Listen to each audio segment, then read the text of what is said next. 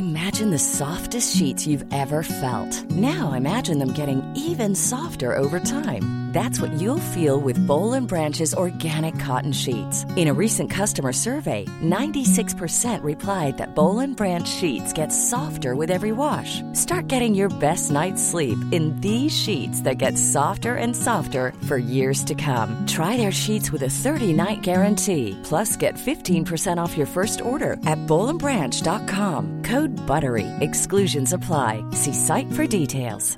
Hey, it's Ryan Reynolds, and I'm here with Keith, co-star of my upcoming film, If, only in theaters May 17th. Do you want to tell people the big news?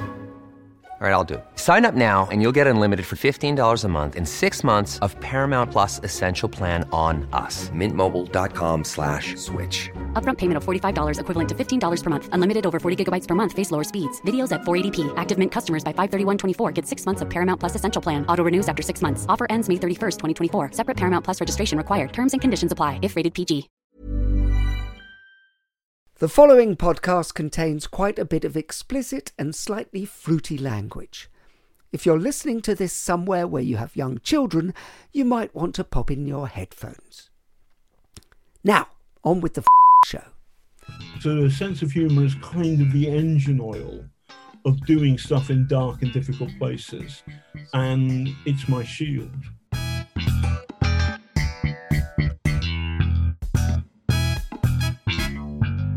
Welcome to the Humourology podcast with me, Paul Barros, and my glittering lineup of guests from the worlds of business, sport and entertainment, who are going to share their wisdom and their use of humour. Humourology is the study of how humour can dramatically improve your business success and your life. Humourology puts the fun into business fundamentals, increases the value of your laughing stock, and puts a punchline back into your bottom line. Please remember to like, subscribe, and leave a review wherever you get your podcasts. My guest on this episode of the Humourology podcast is a multi-award-winning investigative journalist, writer, and presenter who describes himself as old school. He's considered fearless and seems to happily go where other journalistic angels fear to tread. He becomes transformed into a Power Ranger in the presence of the connected trying to shut ordinary people up, and has created an extraordinary career by speaking truth to power. He has covered wars and revolutions in more than 60 countries and somehow manages to retain his droll sense of humour in the face of fiends, fundamentalists, and the fragility of life. His relentlessness and acerbic wit has enabled him to rattle a few cages, ruffle a few feathers, and run rings around the wrong uns. John Sweeney, welcome to the Humourology podcast. Hi, Paul. Pleasure to be here. It's fantastic to listen to all that alliteration. I thought you might spot that. I don't understand humourology. I don't think it works, and goodbye. This has been the best and shortest podcast we've ever done. Hurrah! Well, I said in the introduction that you'd been 60 wars and revolutions. How important is a sense of humour in those situations? But weirdly, it's very important, and I actually feel really quite evangelical about this. It's 1994, and I'm a reporter for The Observer. And there are a small number of Bosnian Muslim, they're kind of settlements which are almost overrun by the Bosnian Serbs, effectively under the sway of the Serb strongman Slobodan Milosevic. One of them is a place called Bihać. And with difficulty, we arranged with the help of it was actually the French Foreign Legion, working in part of the UN, would escort us down this terrifying mountain track down to Bihać so we could talk to the people there, how are you doing for food? Does the hospital run out of oxygen? That kind of journalism. Essentially, we're in a car driven by a French aid worker, and it's like a tiny Renault 4 or something like this. French aid worker, who's a lady, and another lady in the front, and then me and this other guy who I've never met before, were in the back. We're driving down this road, and then the Serbs start shooting at us. And what the consequence is that we are front and back are big, massive French Foreign Legion army transporters.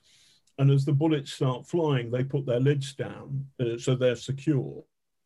But we're in what they call a soft skin. I mean, if one of these bullets lands, we're in trouble.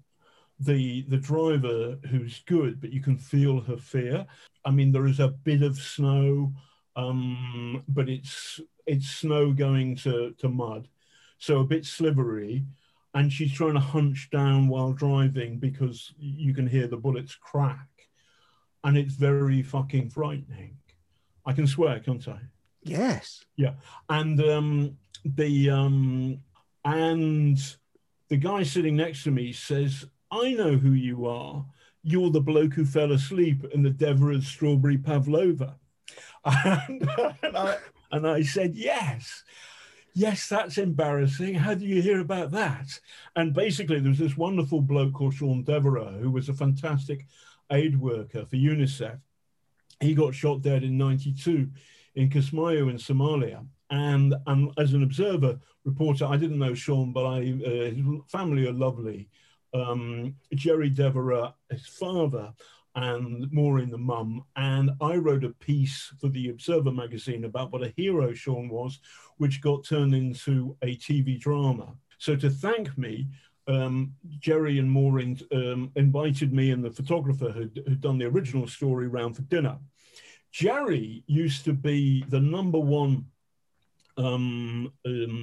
air steward for British Airways. He used to serve the Queen, doesn't drink much. The Duke of Edinburgh doesn't drink much. The Queen Mum drinks like a fish. He had a drinks trolley. So I had a drinks trolley, and the moment I'd finished my glass of Chardonnay or whatever, he would top up like you were in first class.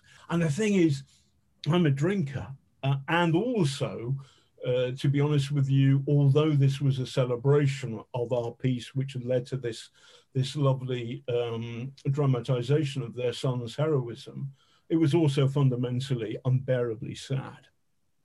And the combination of this kind of speed drinking, which I can do, and the sadness of it, and also I think I'd just come back from somewhere dark, I don't know where it was, but I fell asleep. And I fell asleep as pudding arrived, and I crashed into the strawberry pavlova with, glasses covered in meringue. And they left me there for a while, and then I woke up. I was like, "Oh God, I'm terribly sorry." And Roger, the Observer contemporary, "What the fuck are you doing, Sweeney? You've fallen asleep." Like anyway. So this story's fucking haunting me. I'm going down the road. We're all about to die. You're the bloke who fell asleep in the Devereux strawberry pavlova. I'm kind of infamous in the UNICEF family for being the terrible journalist. And I said, "It's true. I'm terribly sorry." And then the French women in the front. So I'm going to try and say, what are you laughing at? Blah blah blah blah. And we kind of, in bad French and English, we explain the story, and they start laughing. And the ghost of Sean gets us all the way down that mountain. And when we get down to the bottom, the French Foreign Legion guys, they're really worried about us. Are we okay? Were we shot? Were we when we get out of the car, we're laughing. We're laughing so much. I've got my flak jacket on inside the thing, and I'm laughing so much, I fall over and I can't get up because I'm laughing so much. And we sit there, we lie there like the kind of Beatles the wrong way round, flapping, our legs and arms flapping, because we're laughing so much. We're laughing because we're still alive, that's nice. Laughing because of the memory of me falling asleep in the Devereux strawberry pavlova. But what's weird about this is it's not weird. And when you meet proper soldiers, proper airmen, proper sailors who do their stuff, that that one of the weird things about war is the comedy of it. And that that you can have in terrible, terrible dark moments. You can have tremendous moments of humor and hilarity. And another thing is that if you're in a car and you're joking with each other and there's something wrong or you're worried about something, you can express it in the context of a joke or a jokey conversation. So you communicate better. And so all my time when I was working on stories like Scientology or the Russian secret state spying on us all the time, I would always want to work with people who had a great sense of humor, and we banter all the time. They take the piss out of me all the time because I'm an arrogant prick. And they actually say, you're an arrogant prick, John, that's a problem. And therefore, if there's something somebody's seriously worried about or anxious, then you say it in that context, and then information moves around. So a sense of humor is kind of the engine oil of doing stuff in dark and difficult places. And it's my shield. So it opens up the lines of communication as well. Once you, but is it also the aspect of that's the ultimate bonding tool, isn't it? So you get to trust people through it. Yes, and I completely, and I don't. If people don't, I don't trust people who don't have a sense of humour, and the sense of and a willingness to be mocked. And psychopaths, people like Trump, hate humor because of that. There's one of my heroes in life, I've never met him, but he wrote this tremendous book about cults. His name is Professor Robert Lifton, and he was an American. One of the things Lifton writes in his book about cults and the totalitarian mindset is that they tolerance of humor, tolerance of mockery is something that the totalitarians don't do. A sweet example of this is that British propaganda in 1939 was dreadful. It was too stiff and too boring. And a clever, really funny film director said, we want to do a film. And this guy came away and said, well, how about this? And it's the SS marching to the tune of the Lambeth Walk. And what you have is 5 seconds of them marching, and then it goes da da da da da da, and then they go backwards and then forwards, and everybody laughed and everybody loved it. And also, you're taking the piss out of tyranny. So it's a simple rule of my life that whenever you come across somebody who doesn't do a sense of humor, there's a problem.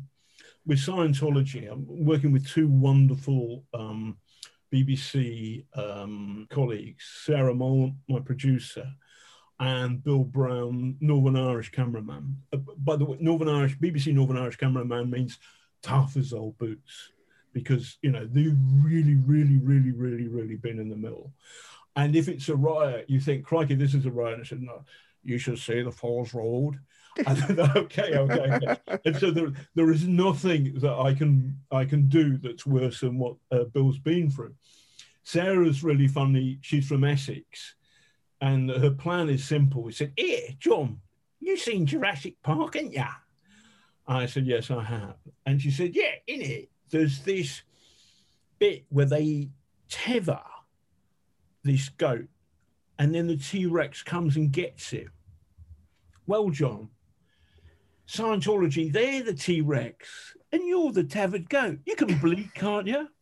And that was the plan, and it worked beautifully. And all we had to do was carry 2 cameras with us at all times, a little camera with batteries, which we could switch on instantly if Bill's big camera wasn't working for some reason. So everywhere we went, we had 2 cameras as a policy. Everywhere we went, I had 2 sound packs on me. So if one set of batteries went down, I had the other. It meant going to the loo a fucking nightmare, because I had to, basically, I was like electricity, a small electricity substation. I had so many batteries in me, but it meant that never once were we screwed. We go into battle with the Church of Scientology. And it was the funniest film I've ever made because they're so fucking nuts and also humorless about themselves. And what was strange was that we were dealing all this time with this guy, Tommy Davis, who I ended up screaming at and shouting at, and I had to apologize. It's wrong to lose your temper, but they drove me nuts. And I can remember saying to Sarah on the 7th day, it said, Sarah, I can't do this anymore. And she said, shut up, get on with your job. Anyway, in the middle of all of this, there's a point when I said to Mike Rinder, the other PR man for Scientology, can we interview your Pope, this guy called David Miscavige, another humorless bastard, in my view. They say that I'm a bigot, blah, blah, blah. And he goes, no, John. And I said, why not? Because you're an asshole. And Sarah, and we filmed everything, but we've got so much stuff, we don't need to put everything in. And Sarah and Bill just stopped. They put the cameras down and started laughing so much. And then Sarah started saying, so the reason you won't give us an interview with your Pope is because John's an asshole. And my Rinder says, yes. I said, I can understand, that's right. Yeah, you are an asshole, John. And she took the piss out of me, and Bill took the piss out of me. And there's a moment when I could see that Mike found this distressing because we were a good gang, and in a good gang, you can take the piss out of people. And eventually, after that film, he left the Sea Org, and 3 years later, he sat in a chair opposite me, having left the Church of Scientology, and said it was one of the moments was when Sarah and Bill started taking the piss out of me, that he thought he could never do that inside Scientology. So he actually saw the relevance of being able to put the joke on yourself. How important do you think that is, to be able to laugh at yourself, essentially? It's crucial for good well-being. Also, it makes life more fun. Do you think that because my father was Hungarian, brought up under a totalitarian regime, and he said exactly the same thing. You couldn't, laugh at, that he escaped in 1956. And they hated the laughter. Do you think that one of the things that was the downfall of Trump was that the Lincoln Project actually used humor against him? Do you think that had an effect? Yes, I think it has a massive effect. And that Trump and Trump's people couldn't retaliate with a good joke. So he didn't have anybody in there who could... There was nobody inside his world who could say, no, come on, we can fight back with this. I thought that the Lincoln Project was phenomenal in doing that. But I'm always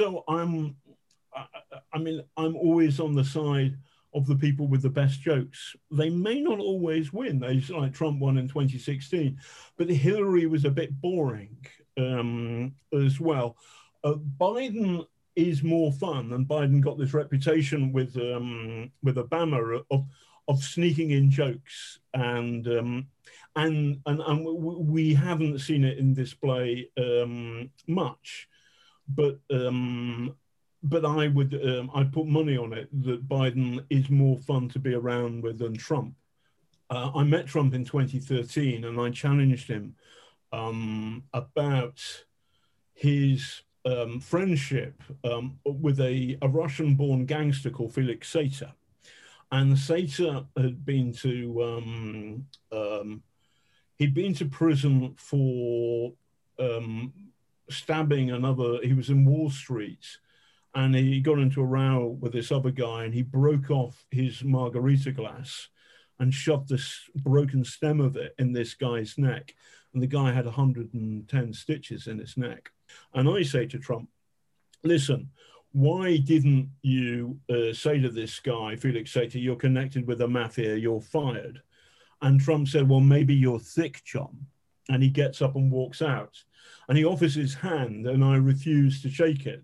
My picture on Twitter is of Trump putting his hand out to me, standing up, looming over me, and I'm sat down, my hand flat at him, saying, no, I've got one more question, which was, why did you buy your concrete from Fat Tony Salerno? And like, by the way, there's a clue, folks.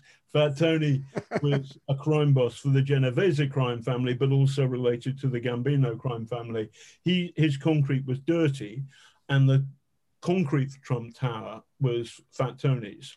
There's one more thing I want to say before I forget it, which is I've seen some terrible things in the world, but it's always world when things are in the dark.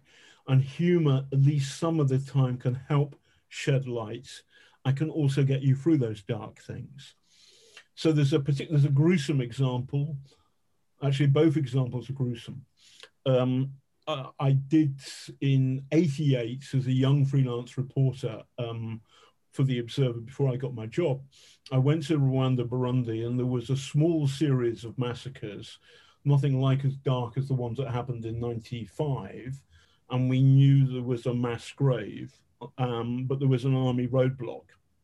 And these guys with guns were preventing us, media from France, from Belgium, from Britain, to see the evidence of their war crimes. And I was so inexperienced, and again, an arrogant prick, that I wouldn't take no. And there's like 12 journalists, but I'm the guy, and I go for the, I think, Burundian officer, and I go for him big time.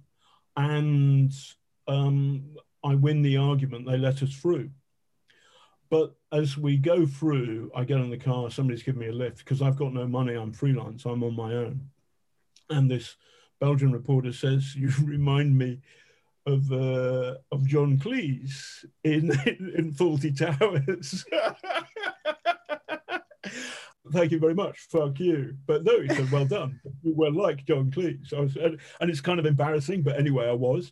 And I can be. Anyway, we got there. We took the pictures. We talked to some people. You could smell the mass death, and we found some bones.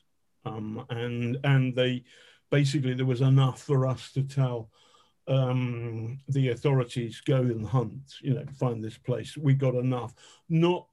Not a crystal clear story, but a sense that something very dark had happened, and we had some evidence. So we had to get out of there before we joined the bones. And as we drove away, there's a car full of good people, good reporters, 4 of us, 5 of us, and we've seen something fucking awful, and we know that we haven't seen the half of it.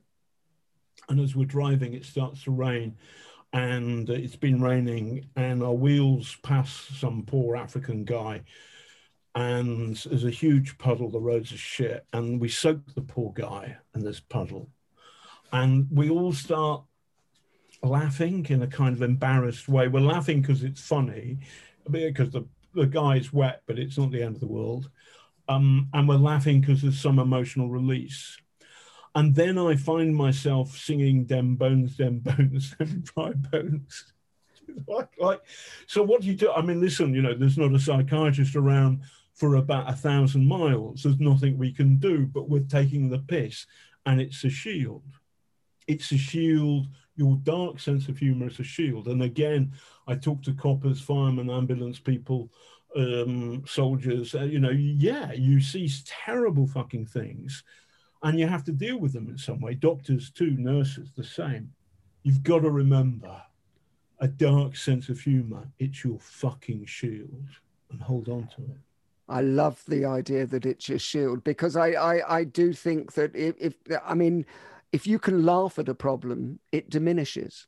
It gives you a bit of a moment of humanity, of ordinary stuff. And so it helps you deal with it. And then you have to deal with it. It's not like, it doesn't cure it, but it helps you deal with it. And having a dark sense of humor is a shield, and no one should be ashamed of that. I used to train doctors at Guy's, King's and St. Thomas's, and the surgeons had some of the, they had to deal with awful things constantly. And that gallows humor was always present. But you need that. But it's a release, and it does change. As a psychologist, I can tell you, it changes the brain chemistry. So it allows, of course, you're going to get sort of aftershocks when it comes and it hits you. But actually, the important thing is it also gives you perspective. And you can come out of that moment. And the big problem happens when you get narrowed into that, and that's all you see. And what humor does is it drops a little pebble, so lets you see something wider. Last year, we tried to do a panorama into the far right's guy Tommy Robinson, and one of his people had fallen out with him, and she was. What she said was that she'd fallen out with him and his online hate mob had come for her and they'd threatened her with an acid facial. And I couldn't believe that somebody who would return to the source of that level of threat, but that's what happened. She was a bit like Nancy in Oliver Twist. She knew Bill Sykes was a bad man, but she was still a bit in love with him. And basically she secretly filmed me. And I was doing my job as a reporter, which was to win this person over and give us an interview. I can't give her any money, but I can, do you want a drink? Have another drink. She said, let's have brandy. Like, let's have limoncellos, blah, blah, blah, blah, blah. So, and I looked like a dickhead, and I was a dickhead, and I was foolish, and I was conned, but I was conned in the context of somebody talking about acid attacks on them or threats thereof. And that's outside my human experience. And so I'm in trouble, and the BBC hit me with, they're trying to get rid of me. I'm in such trouble that the union, the National Union of Journalists said, well, have you ever had PTSD and post-traumatic shock disorder? And I said, well, yes. Anyway, so we'll go see a psychiatrist. And it's one of the worst moments of my entire life, and there's been quite a few of those.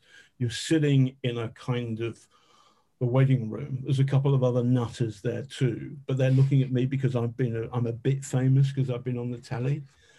And I think, what are they in for? And like, it's super depressing. It's like a clap clinic without the previous.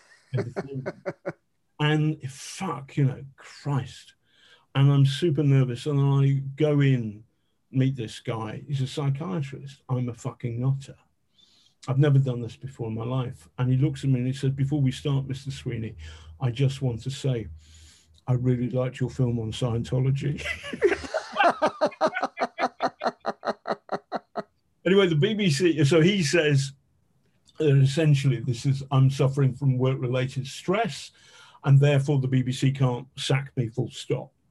And the BBC hire a professor of psychiatry to check me out, to check out my psychiatrist. And I go and see the professor. And the professor, I get in and I sit down and he said, before we start, I just want to say I really enjoyed your film on Scientology. What do you want me to write? So I also think that not only is humor a shield, but it can also help you. And also you shouldn't, so that I have never been anywhere where there hasn't been, where there isn't a joke around. And Primo Levi wrote this wonderful book, If Not Now, When, about the Holocaust, in which he said even in Auschwitz, people laughed. So the two professors carrying the shit wagon to and from the cesspit or whatever, in this worst of all places, they still entertained each other with their own sense of humor, which kept them above the inhumanity all around. One of my favorite books, Man's Search for Meaning, do you know the Viktor Frankl book? Has sections in where people are surviving based on humor. And one of the things he comes to the conclusion of is that actually he thought, as a psychologist going in there, that he could tell who was going to survive and who wasn't. And he was looking at sort of strong people who seemed to think, but actually a sense of humor and some meaning in your life was more important to survival than if you've never read it, I'll send it to you as a book, because I think it's one of the most astonishing books there is. When you're working in awful places, you kind of know big tough people. I'm not interested in those. I'm interested in small, slightly shy people who said, "But what about this?" And then there is some, and you think that's interesting. I'm interested in that, and also people who are not afraid to challenge me, because I'm, I'm both a big bloke and also I have a monstrous fucking ego. But I always like it when members of my gang, my team, say, "But John, you're talking bollocks." Yeah, but there's the key. You see, the fact that you can go, "I've got a monstrous fucking ego," means that your ego can't be out of control and is checked by yourself at times, because you're telling people this. So you're introducing the fact that I like to have this checked at the door. So you're giving permission. And I think for people who are leading teams, this is important. This is important that you open that door for people, that you humanize the whole thing.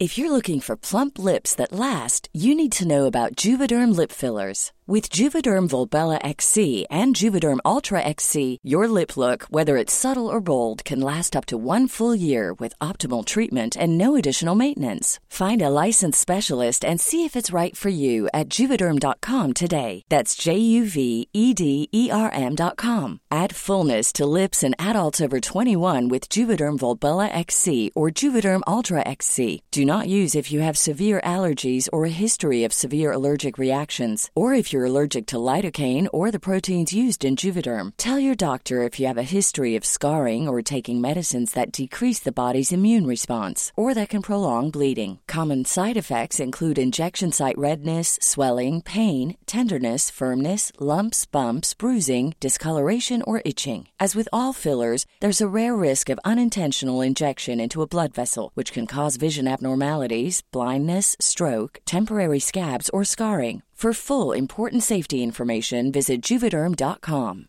Hey, I'm Ryan Reynolds. At Mint Mobile, we like to do the opposite of what Big Wireless does. They charge you a lot, we charge you a little. So naturally, when they announced they'd be raising their prices due to inflation, we decided to deflate our prices due to not hating you.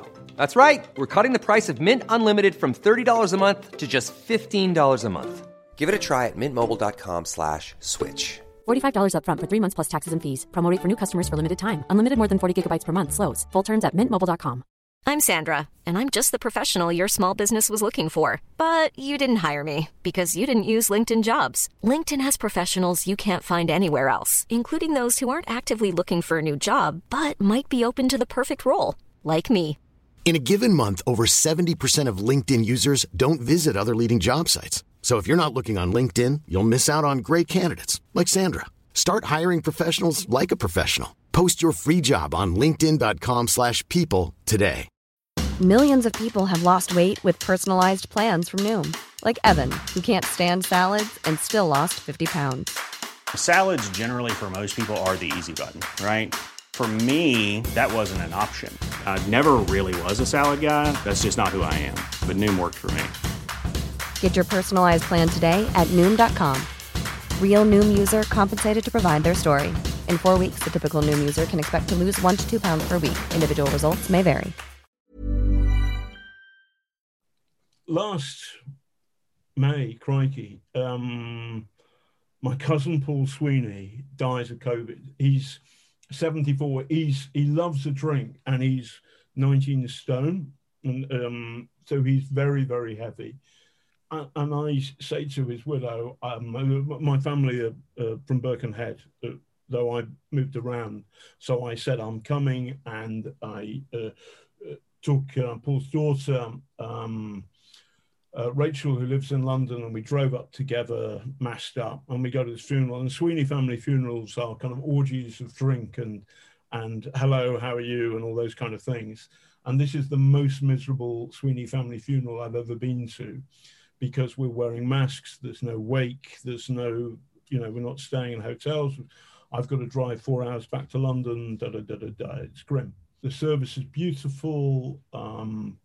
Then But the funeral blokes, they're a bit small. They're not big enough. And I know Paul's a big guy, 19 stone. And anyway, they drop him in the fucking grave. They drop the coffin. And, you know, and when he goes, ah, and it's awful. And we're all hidden behind our masks. And the funeral director lady has got a wonderful Scouse sense of humor. I heard that Paul had a lovely sense of humor, and I think he might have enjoyed his last ride.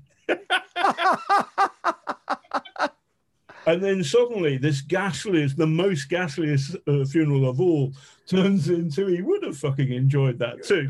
And then they righted the coffin. And then we found our humor and our humanity again. And so I take my, the hat I'm not wearing off to this lovely funeral director for having the kind of moral courage, the moral courage to seize that moment and crack a joke in that dark moment and transport us back into a memory of Paul's love of life. And the instinct to do it. I mean, and the bravery, actually. Yeah, it's instinct and bravery together. What makes you laugh? I mean, because you're telling wonderful stories about sort of incidents. Do you laugh at regular comedy? Do you laugh at situations? Oh, yeah. So comedy, I mean, what is comedy? It is, I think, an animal thing. My dog's got a sense of humor, probably better than my own. But it's a moment when you think you're being led down one track and suddenly the tracks jump. So you know, we're all about to die going into B hatch pocket. We're being shot at. And then suddenly you're the guy who fell asleep in the Deborah's strawberry pavlova. And that's a jumping of track, and then the whole, and that's that. What you do is this lovely animal reaction, human reaction. You throw your neck open to the enemy. You admit some measure of defeat, but in doing that, you're bonding with people. So in Russian, "Я глупый гном," I'm a stupid dwarf.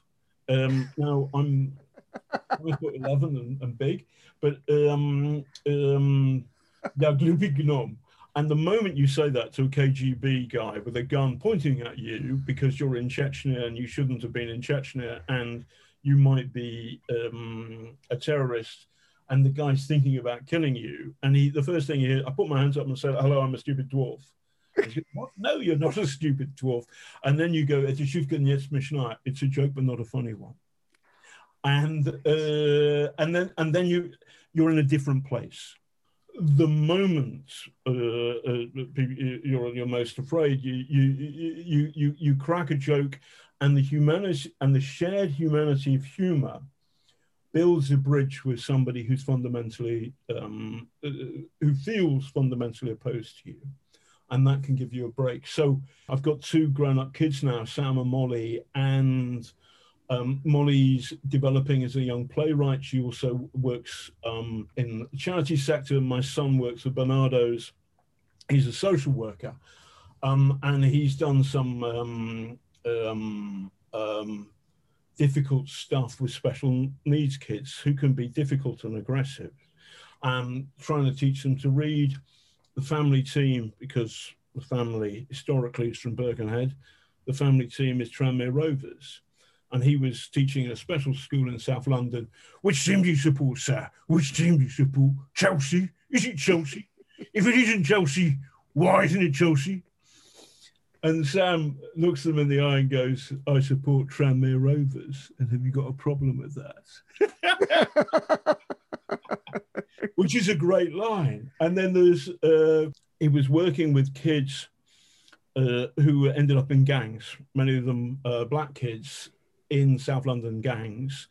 And the policy is, rather than approach them in court, magistrate or Crown Court, if they're sick in hospital, that's when you say, "Can we help you change your life?"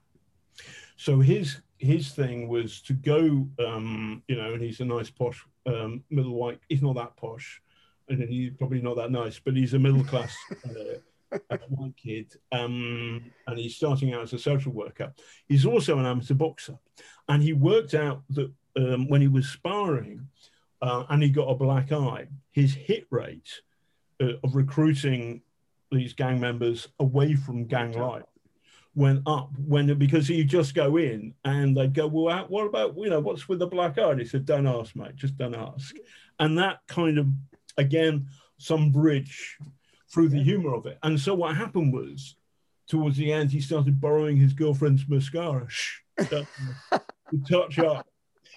And you kind of know, yeah, that works. And it works, and it's also a joke, and he can tell a joke, but all that stuff. So I kind of love humor wherever I find it. I seek it out. One of the curses for me I used to love going to comedy clubs. And an embarrassing thing for people who go with me is that I get picked on. Oh, it's that John Sweeney, you're the Scientologist, fuck off, etc. But I kind of love it. I love reading the obituaries in the Times, where you have this fantastic war hero, and then if they're a good obituary, there's a gag at the end, or somewhere in the middle, where you think, I really would have loved to met this guy. There was one the other day of a wonderful United Nations guy called, I think his name was Sir Brian Urquhart. And he basically was the intelligence guy in the British Army. He said that Arnhem wasn't going to work, and they fucking ignored him. And Arnhem happened, and it didn't work. And he was a brave guy, and he really fought his corner, but he was outgunned, and it was very, very difficult time for him. Anyway, 20 years later, he's in the Congo, and he's having an argument with a French para, who's saying, you're just a fucking civil servant and you don't understand the esprit de corps of the French parachute regiment. And Brian looked at him and he said in perfect French, well, actually, in 1943, I started teaching the first Free French parachute regiment. So fuck you. Or the story was more polite, but you know how it goes, and you just think, that's a bit of. So I seek out those moments of humor, and the best jokes are told when powerful people don't want them told. When it takes real courage to tell a joke, and those, and this for me is the aristocracy of the human soul, the people who have the courage to tell those jokes, and those like the funeral director at my cousin's funeral, who have the courage to seize the moment and tell a joke that can suddenly transform a whole ghastly situation. So what would the world be like without humor? Not one I'd recognize, not one I'd want to. I'm not so the world would be awful without a sense of humor. It's the thing. I mean, I love stories. There are things which are dark and serious, but at the same time, there's always a joke. I don't know if your listeners know, but I've just done a podcast about Ghislaine Maxwell. Which, by the way, before you even get into it, it is my favorite podcast of the last 5 years. If listeners, it is just compelling, compulsive, and just brilliantly put together. So, yes, please check it out. The thing with this is it's a dark subject, but also there are moments of dark humor, which I treasure. And then there's an old friend of mine, Roy Greenslade, who says, we're talking about Robert Maxwell, who is Ghislaine Maxwell's father, now the point is that Ghislaine Maxwell is accused of these terrible crimes. She denies any wrongdoing, denies the 6 charges. We'll have to wait and see until the trial as to what happens. But in July, so we don't know. But her father was a monster, no question. I'm talking to old Fleet Street people who talk about this, and one of them is Roy Greenslade, former editor of The Mirror and a good bloke. And he says, so I'm on the phone all the time to Kelvin Mackenzie, who's the editor of The Sun. It's like 2 Fleet Street editors gossiping over the side of the Fleet Street fence. And Maxwell one day comes in. What's happening is that Maxwell has got a former copper who's spying on the phones, so that I think Maxwell is listening into these phone conversations secretly. And it's slightly, but Roy doesn't know that at that moment. And Robert Maxwell, let's phone Calvin Mackenzie. And his normal secretary, who's streetwise to Maxwell, isn't there. There's a replacement. And the replacement is told, get me Calvin Mackenzie. And this is a phone conversation that Maxwell and Roy will have with Calvin Mackenzie, the editor's son. And then there's a long silence, nothing happens. And this woman who's very young, like 18 or whatever, and Roy's telling the story, he says, well, he doesn't want to talk to you. What did he say? Says Maxwell. Well, I don't like to use those. What did he say? Tell me exactly what he said. I don't want to talk to that fat check. And anyway, so that's the flavor of the kind of stories that we tell in the podcast. And the thing I love about it, and I love podcasts and I want to do them to the day I die, is that they tell, it's as close to reality. Like if you were to meet me in a pub, I mean, obviously we've got lawyers and stuff like that and very smart editors and producers, but essentially this is unfiltered Sweeney telling a story about Robert Maxwell and then the Epstein stuff as well. And Maxwell had a sense of humor. So having a sense, and he could see jokes about himself too, some of the time. So having a sense of humor isn't a foolproof thing. To speak to human decency, there are people who, with a sense of humor, who can behave terribly, as he did. But essentially, it's a shield against the dark things that happen to all of us from time to time. And it's a way of, it's a salve, it's something that helps you get through life. And without a sense of humor, I can't imagine, I can't imagine my own life. So if you were somebody asked you to make a business case for humor generally, what would you include in that business case? I wouldn't want to make a business case for humor, but what I would do is I would say, if you're making a speech or pitching something, stick a joke in. And stick a joke in at the very beginning because people laugh. And then basically, I had a wonderful professor of philosophy, Wolfgang von Leiden, who was Austrian Jewish. He was turfed out by the Nazis of Vienna University in 1938. And he came back in 1945 and he said, as I was saying before, I was so rudely interrupted.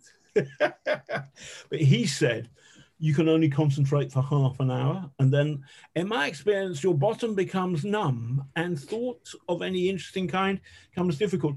So I will talk for half an hour and then we will discuss. And it was wonderful. So, but really, people are busy. You've got 2 minutes, you've got 5 minutes. And what you've got to do is you've got to make your pitch, your business proposition, whatever you're doing, trying to grab somebody's interest for a story, trying to convince somebody that they should sit down and I should interview them. You've got 2 or 3 minutes. You put a joke in there straight away. It eases things. So I wouldn't say, here's a business pitch for humor. I would say that the faster you could convey your own humanity, the better. The fastest and cleverest way of doing that to somebody who doesn't know you is to tell them a joke at your expense. What you're saying is, you can take the piss out of me and the world won't cave in. That's okay. Having every now and then a sardonic sense of humor, good fun. And I can remember one of my bosses at the BBC, who I miss, a guy called Andrew Head, he said, oh, I'm not sure about this line works. And I said, oh, don't take that out. It's really funny. And he said, let us be the judge of that, shall we? So you can, and I think I've stuck that in. I've stole it from him and stuck it in the podcast. If I'm a businessman, I'm not going to lecture them or anything about what they do. I would say that you have a far better chance of winning over your audience if it's a difficult audience, if you tell a joke in the first 5 minutes. It's not a gag fest, but a joke signals something. It signals that you have a sense of humanity, a sense of humor, and you are willing, you get it, that you're not a superhuman. It's a social lubricant. It's a real thing. We're coming to the part of the show that we like to call quick fire questions. Well, we don't like to call it. We just do call it that, actually, to be honest with you. So, who's the funniest person you've ever met, John? Dalai Lama. Oh, hold on. You can't leave that there. Sorry, mate. No, quick fire questions. Quick fire questions. By the way, the person, I didn't meet him, but Tommy Cooper is my hero. But Dalai Lama. Well, hold on, you've got to tell me why. Yes. I interviewed him for the Sheffield Telegraph in 1983 when I went to see one of my mates in India.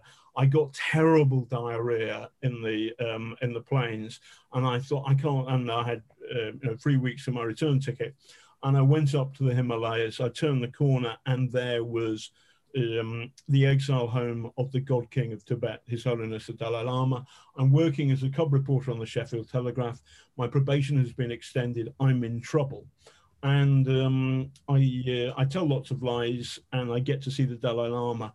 In my rucksack, I have a Robin Day red and white spotted bow tie, which I stick on to do the big interview. Because I've run out of money, I've got no socks, because I've walked my way through all the socks. And I asked a couple of very stiff questions, and clearly I'm very nervous and not at ease. And the Dalai Lama looks at me and he says, "Why are you wearing a bow tie but no socks?" and then he laughs like Sid James in the Carry On movies when Barbara Windsor used to pop her bra. Wah, wah, wah, wah. And it's really funny. And I rather than having 10 minutes with His Holiness, I had like 2 hours, and I got back to the Sheffield Telegraph and wrote 3 double-page spreads, my world exclusive interview with His Holiness the Dalai Lama in 1983, and the phone goes and the news editor puts it down and says, "There's been a murder in Barnsley. Where's the fucking Tibet correspondent?" And that was the moment I knew I was safe and I might have a future as a reporter. What book makes you laugh? Three Men in a Boat. Okay. Best travel book ever, and the pubs still exist. And so I've got a canoe, and I'm going to, the moment lockdown stops, I'm going to do that book, with the wrong way round. I'll read it backwards, but it's really funny. 3 Men in a Boat. What film makes you laugh? Some Like It Hot. Oh, superb. Yeah. Which I'm going to watch tonight. Oh, great. Also Duck Sleep. Also Airplane. It's a hospital. What? A hospital? It's a big building with sick people running it, but that's what I'm talking right now. Great fucking lines. Nice beaver. What word makes you laugh? Unguent. I don't know what unguent means. Unguent is an oil, but there's a kind of unctuous. It's the oil from unctuous. Oh. It's an oil, but it's kind of it's got a smell of Uriah Heep in there somewhere. A kind of creepy and yes, Mr. Sweeney, welcome. That kind of thing. I'm going to tilt it to another direction now. What's not funny? Cruelty. Bullying, a crowd against an individual. Those things can be dark and horrible. Lack of pity, lack of empathy, lack of mercy, humorlessness. That's not funny, literally. No, but that's brilliant. I don't think you can. It's very hard to shoot somebody, to kill somebody that amuses you. There's a moment in Homage to Catalonia where George Orwell is about to shoot a fascist. He's a sniper, and the guy drops his trousers and goes for a crap, and George lifts up his gun. He's not going to kill a man who's going to go to the toilet because it's so human. Would you rather be considered clever or funny? Funny. Why? If you consider yourself clever, you might as well join the IQ wankers, and I think they're really stupid. And I know, so one of my mates, I mentioned him, Jonathan Gebby, I went to school with him, and I used to pinch his maths homework at school, and I would get like DF, you know, because I was rubbish, and then I'd pinch his homework and get A triple star, and then he goes to Cambridge, does physics, and he's now a rocket scientist, literally a rocket scientist. But he's a wonderful sense of humor. And then every now and then I was trying to do my son's homework when he was little, and I said, you know, what's the answer? We spend hours, and Jonathan just goes, the answer's 9. And so he's very clever. I've got another really clever friend who's in my podcast, who I call, he's called Ash, and I met him in a pub, which is kind of true, but he's the professor of neuroendocrinology at Oxford University, and super, super clever, and a great doctor, and he's got a great sense of humor. And we went on a drink one day, and he said, you know, the problem, John, is that if you screw up tomorrow, then all that's going to happen is you land the BBC in a multi-million-pound libel case. But if I screw up, I kill somebody. That's not good. But it's also so that I know truly clever people, far cleverer than I will ever be, and they have a proper sense of their own humanity as well. So I'd far rather be thought as being funny than clever. And I'm suspicious of people who play clever, or also who play stupid, like Boris Johnson plays stupid but is clever, but he's not as clever as he thinks he is, and he doesn't work hard. And if you don't work hard, however clever you are, you're effectively stupid, because you've got to do your homework. And finally, desert island gags. You've got one gag that you can take with you to a desert island. What is it? So me and my first wife, mother of my kids, we had a tiny house in Hackney by railway line, and Sam's newborn baby, and then there's a big rat scurries across, and it's terrifying. The newborn baby, she's sick with worry. We go on the council, and the 2 rat catchers come, and they're great, and they love Tommy Cooper, and they come back and they become like family friends. And I think actually the BBC, completely separately, I work for the Observer this time, BBC does a documentary about them because they're so funny, or what, anyway, they're great characters and they're lovely. And this guy, one of them, I'm going to call him Terry. I don't know whether it was a long time ago.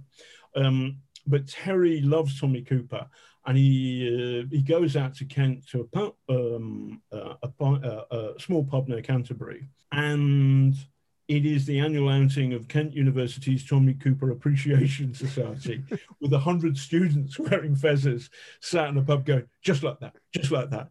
And all I can remember is Terry the rat catcher, sort of putting down this sort of terrifying rat poison to kill the rats in our tiny home, just going, John, it was the best day of my fucking life. Just like that, just like that. And that celebration of humor over fear is lovely, and it sticks in my mind. It's a moment rather than a joke, but I love it. You'll take that moment with you to the desert island. John Sweeney, it's been an absolute pleasure, and I'm afraid, that I couldn't sort of make a wallflower out of you. You've absolutely just given us stories galore, laughs galore, and a lot of joy. Thank you so much for being on the Humourology podcast. It's been a pleasure, Paul, and I've enjoyed it. But actually, I feel a bit kind of emotionally drained, so I'm going for a drink. I'm downstairs, obviously. The Humourology podcast was hosted by Paul Barros and produced by Simon Banks. Music by Steve Hayworth, creative direction by Les Hughes, and additional research by Helen Sykes. Please remember to subscribe, like, and leave a review wherever you get your podcasts. This has been a Big Sky production.